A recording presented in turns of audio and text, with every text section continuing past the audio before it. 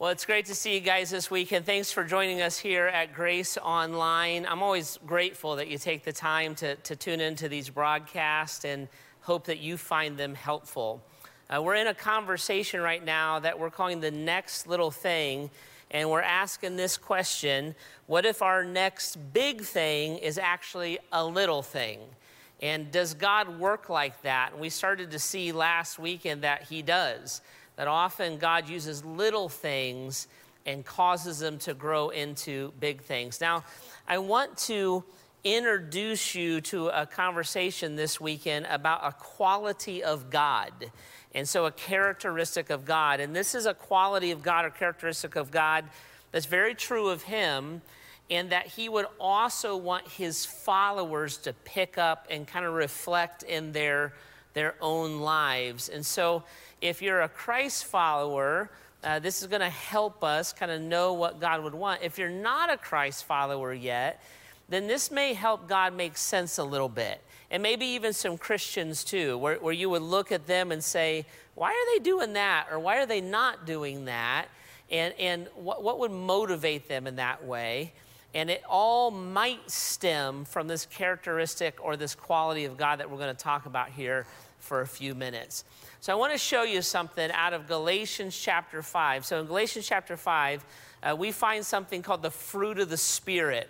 So the Bible would say this, that when we accept Jesus as our Savior, the Spirit of God lives within us, and the fruit of the Spirit is the result or the byproduct of the Spirit or the work of the Spirit in us. So God says the fruit of the Spirit shows up like this. The fruit of the Spirit is love, joy, peace, forbearance or long-suffering, kindness, goodness, faithfulness, gentleness, and self-control. And I want to talk about this idea of long-suffering. The newer translations use this word forbearance.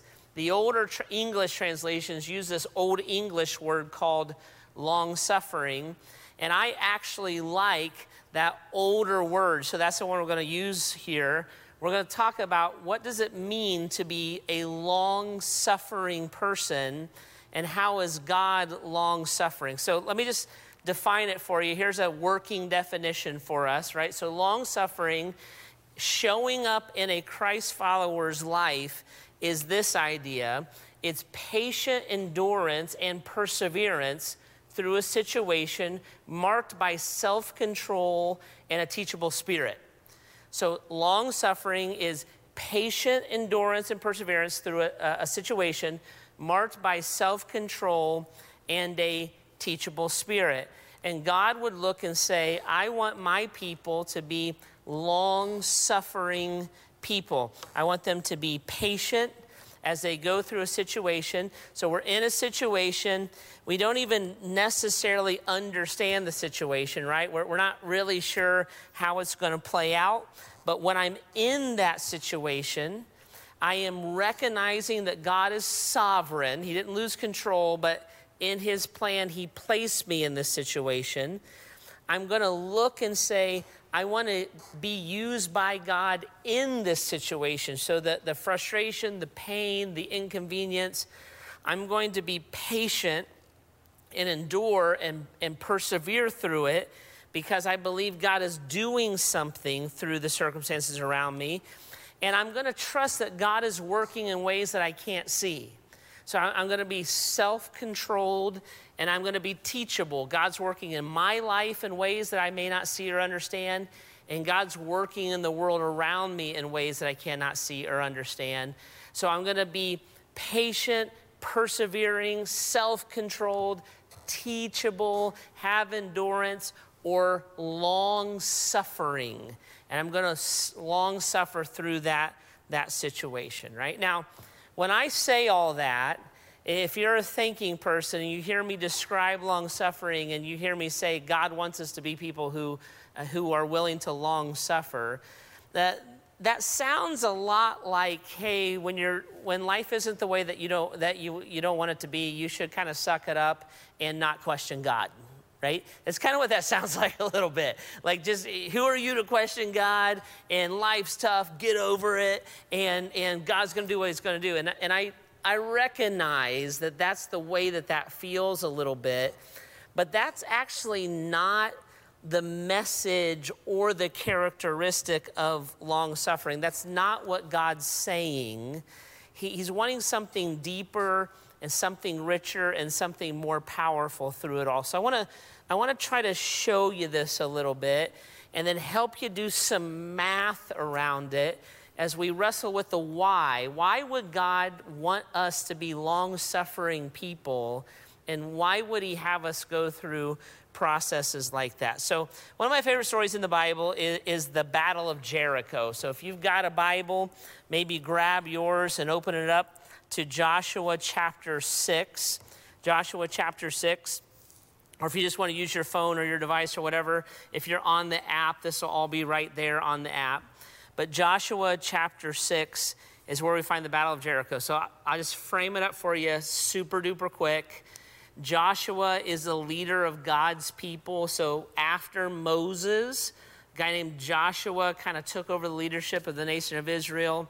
They're going into what's called the Promised Land, the very first city that they have to conquer and push through in order to conquer the Promised Land is the city of Jericho. Okay, so Joshua goes up, and the nation of Israel, about maybe 1 million to 3 million people, like tons of people, go up into this city, and Jericho is surrounded by these huge, thick walls, and God decides to interact with Joshua in this really unique way. So he talks to Joshua, and he says this in verse 1 of chapter 6 of Joshua chapter 6. He says this about Jericho. He says, "Now the gates of Jericho were securely barred because of the Israelites. No one went in or came out." Verse 2, "Then the Lord said to Joshua, 'See, I have delivered Jericho into your hands, along with its king and its fighting men. March around the city once with all the armed men. Do this for 6 days. Have 7 priests carrying trumpets of ram's horns in front of the ark. On the 7th day, march around the city 7 times with the priests blowing the trumpets. When you hear them sound a long blast on the trumpets, have the whole army give a large shout, and the walls of the city will collapse, and the army will go straight in, every one of them.'" So God gives this weird instruction to Joshua. He says, "Listen, Joshua, I know you're a general. I know you got an army. I know you guys are ready to fight, but we're going to tackle this one differently. What I want you to do is go up to Jericho, take the army up there, but take the pastors and like the band with you. March around the city once a day for 6 days in a row. On the 7th day, march around the city 7 times. Have the band start. When they start, the walls of Jericho will come down and then rush in and conquer the city," right? So it's this really powerful story. It's kind of a famous story, and you see it a lot. And what jumps out to me about this story is actually verse 2 of chapter 6. This is what it says. "Then the Lord said to Joshua, 'See, I have delivered Jericho into your hands along with its king and its fighting men.'" God starts with that. Before he says walk around it 6 times and then on the 7th day 7 times, before he says about the band and take the priests and the pastors with you, the very first thing that God opens up with is, "Joshua, I have delivered Jericho into your hands along with its king and its fighting men," right? So God starts with this premise that the work of Jericho is kind of done. Joshua, I'm done. I've already decided that you're victorious. I've already decided that you're an overcomer. I've already decided that circumstances can't defeat you. Now, that decision being made, what I want you to do is go walk in circles for 7 days. And you got to look at that story and you got to think, why? What if it's already done and the victory is declared and God has already decided, why are they walking in circles? What's the point of walking in the circles? And I tell you, as you study this, it gets confusing and you're not going to get a satisfactory answer. So when you research this, some scholars will say, well, Israel was offering Jericho a peace offering. And if they all would have repented and turned to God, then none of this would happen. And maybe, right? Some scholars would say it was a proclamation that God wanted the people of Jericho to know that they were dealing with the one true God. So he wanted them to be certain about it. So he made sure that his name was proclaimed for 7 days. Others say it's clarification, that God wanted to be sure that nobody could look and say, yeah, there was just an earthquake while the Israelite army was there and the walls fell down, and that's how we lost. He wanted to make sure that it was clarification, that that's what was really happening. But he never really answers the question. In fact, what he does is fascinating. He compounds the confusion. So he says, I walk around and do that for 7 days. On the 7th day, the walls will fall down, go in and conquer the city. And then almost like on the B side, he throws in this little note and he says this. He says, by the way, when you go in there, I want you to purify the city, every living thing, except the most impure thing. So I want you to purify, I want you to take out every living thing, man, woman, child, every living animal, and the only thing I want you to leave is the most impure person, and that's a prostitute. Verse 22, chapter 6, Joshua. Joshua said to the 2 men who had spied out the land, go into the prostitute's house, bring her out and all who belong to her in accordance with your oath to her. So the young men who had done the spying went in and brought out Rahab, her father, mother, brothers, sisters, all who belonged to her.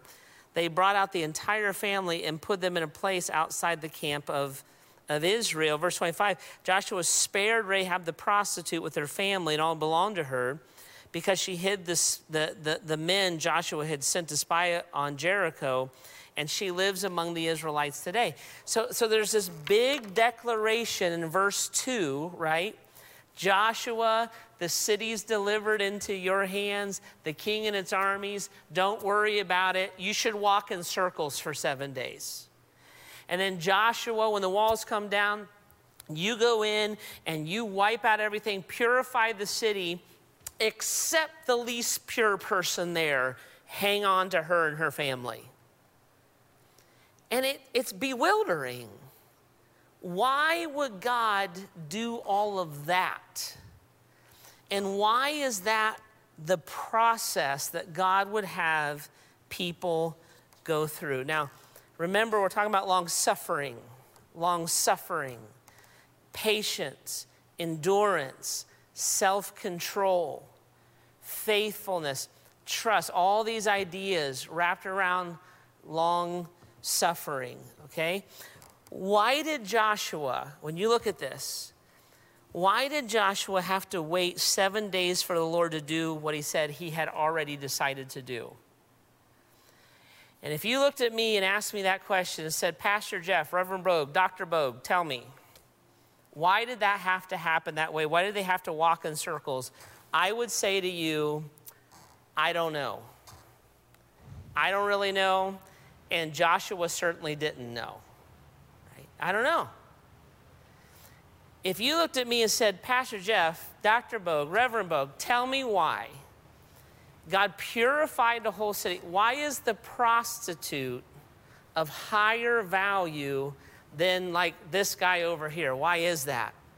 I would look at you and I would say, I know the answer to that one, but Joshua didn't. Joshua couldn't have known that. But we actually know the answer to that one because God brings it up again in the New Testament. He says this in Matthew chapter 5.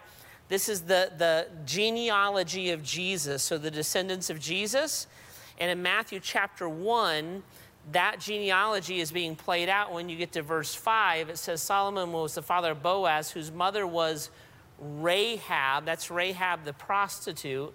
Boaz was the father of Abinadab, whose mother was Ruth. Abinadab was the father of Jesse, and the line of Jesus goes on. So we can look back now, kind of in 2020 hindsight, and we can see that's why the weird prostitute thing was there, but Joshua didn't know that. And we can look back on, they walked in circles for 7 days, and I don't know the answer to that one. These scholars are guessing. They may be educated guesses, but they're guesses nonetheless. If God was in it, and God had decided it, and God had subscribed it, he said, this is what I want you to do. Why did they have to walk in circles? Have you guys ever heard the idea or the term trust the process? You ever had somebody say that to you? Trust the process? Right? You'll hear that in athletics a lot. You'll hear a coach say, guys, I'm putting in this new offense or defense or whatever it is, and I need you to trust the process. Sometimes you'll hear this when it comes to like medical stuff, where you're talking to your doctor and you might say, listen, doc, how long is this going to take? And he or she may say some version of, like, trust the process. It just has to play out over time. But are you familiar with that term, that idea of trust the process? Trust the process is this idea where somebody is looking at you or looking at me, and what are they actually saying? What they're actually saying is, trust me. Trust me. I have a wisdom that you don't have. So trust me. I've been coaching for 30 years and I got 2 state championships. Trust me. I have a knowledge that is beyond your knowledge. I've been a doctor for a long, long time. Trust me. That sometimes it just takes longer than you want it to. Trust me. When somebody says trust the process, what they're really saying is trust me.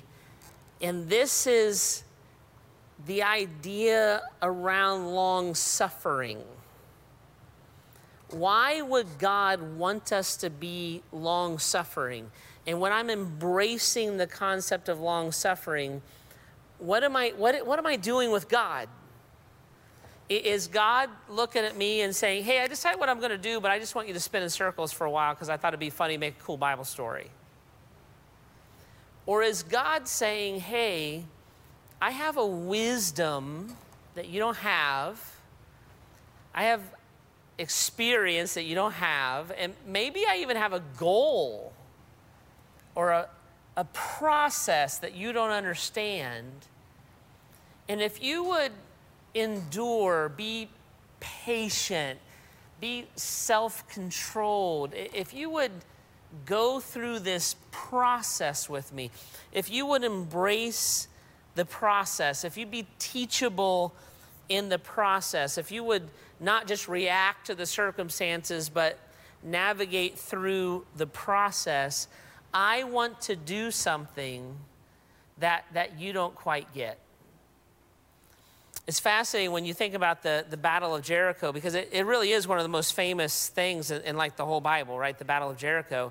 And lots and lots of people know about it. There's songs about it. You know, Joshua fought the Battle of Jericho, Jericho, Jericho. I won't dance anymore because I know you're eating breakfast, but like we hear songs about that, right? There's artwork, there's this beautiful artwork, these masterpieces of Joshua marching around the Battle of Jericho, and we hear about the walls come tumbling down. There's Veggie Tales. That's how you know you made it, when you get your own Veggie Tales and the grapes of wrath who never take a bath are on top of the walls of Jericho, right? It is hands down one of the top 3 or 4 most famous stories in the whole Bible and even in the world. And it's the walls of Jericho that come tumbling down. But it's fascinating because on the surface, that's what you would talk about, the big thing. The band and the army and the pastors and the circles and the walls came tumbling down. But it's interesting to do a little bit of God math on it. I did a little study on this. When God talks about the walls of Jericho coming down in Joshua chapter 6, he uses 107 words to talk about that. 107 words out of the whole Bible to describe it. When God talks about the salvation of Rahab, he uses 86 words in Joshua chapter 6. So the big thing, the walls of Jericho, 107 words. The other thing, 86 words. But this is where it gets fascinating. God also talks about Rahab in Matthew chapter 1. He also talks about Rahab in Hebrews chapter 11. He also talks about Rahab in James chapter 2. God speaks far more about Rahab than he does the walls of Jericho. God illustrates through Rahab's life in much broader ways than he illustrates through the walls of Jericho tumbling down. God praises the faith of Rahab way more than he amplifies the story of his power through the walls of Jericho coming down. In God's mind, the big thing, the walls coming down, was actually the little thing. And the little thing, save the most impure person there, was the big thing. The next big thing was the little thing. And God worked that little through that process, that B-side story, in many ways, in a much more powerful and dynamic way than he worked through the marquee story or the highlight story. Right? Why didn't God just do it? You ever think about that? Why didn't God just knock down the walls of Jericho and forget circling with the band? I don't know. Or if the big thing's actually the little thing, if it's all about Rahab, why when the spies went in, why didn't they just grab Rahab and take her and her family out and leave Jericho alone? What's up with the whole Jericho thing? I don't know. Why does God ask us to long suffer? I don't really know. I don't really know. And that's a little bit frustrating, right? Because you would tune in to a service like this and watch Jeff online with the hopes that I would know these things, right? I'm sitting here, I'm like, I don't know. Yeah, all your friends are like, your pastor's lousy. He doesn't know anything. Where did he get his doctorate from? And by the way, it took me many cereal boxes to get my doctorate, so don't rip on me. But I don't know. I'm just being honest with you. I don't know. And God doesn't say all the reasons why. He doesn't lay out all of his details. He looks at Joshua and then us and says, what I want from you is long suffering.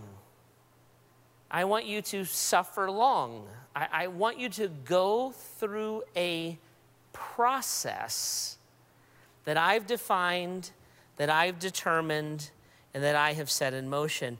And to be honest with you, I can't defend the process. I don't have those answers. But I also can't deny the outcome. See, it worked. Israel had a great victory and took a bunch of the promised land. Rahab was spared and the line to Jesus was kept open and it was credited to her as righteousness and her faith was credited to her as righteousness, Hebrews chapter 11.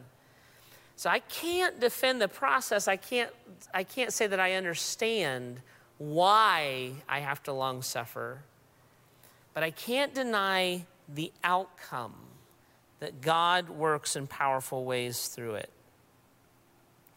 I wrote this in my notes. In times when questions are abundant and answers are unclear, God empowers his people with long suffering. In times when questions are abundant, do we live in times where questions are abundant? Why? How come? How long? How am I ever? In times when questions are abundant and the answers are unclear, when's it over?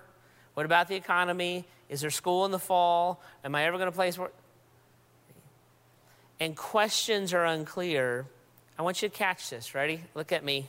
Dial in. Look at your phone. Look at your screen. Look at me. God empowers his people to long suffer. It's a fruit of the Spirit. It's not just a decision of the will. It's not God looking at us to say, hey, just suck it up, buttercup, and do what I tell you to do. That's not what he's doing. It is a quality of God. It is a characteristic of his heart that he brings out or allows to be reflected in his people. Just like joy, just like peace, long-suffering. See? And he'll bring it to the forefront. And he asks us to embrace it and allow it to play out in our lives. Now, that sounds uninspiring. It really sounds. When I talk about that or say this is what God would want, or you don't understand this is the way God's like and he wants that shown up as people, that sounds uninspiring. We're back to that thing of like, just get over it and long suffer. Long suffering sounds uninspiring until you see it. And when you see people who are willing to long suffer, it becomes incredibly inspiring, see. When you see an athlete push through and they endure and they strive and they trust their coach and it inspires you. You would look and say, I don't ever want to exhaust myself that way, but when I see somebody else do it, it shoots something up. It draws me to that. When you see a marriage that goes 50 plus years, see, it inspires you. It does something to you. When you see a person endure hardship, when you see a soldier that wraps their arms and they go through a battle, it's something you would never want to do. You never pick it. But when you see them do it, it inspires you. It does something in your spirit. When you see somebody hang on to their integrity when they're being persecuted, or hang on to their sexual purity when they're being persecuted, it inspires you. It motivates you. It moves you beyond your mind and beyond your emotion. On a spiritual level, it moves you. When you look at what Christ endured on the cross, and what he went through, and how he would not relent, how he would endure it, how he would suffer through it, how he persevered through it, how he controlled himself through it. See? Long suffering, it's very uninspiring to define it. It's incredibly powerful to see it. And God would look at his people and say, my spirit brings this out.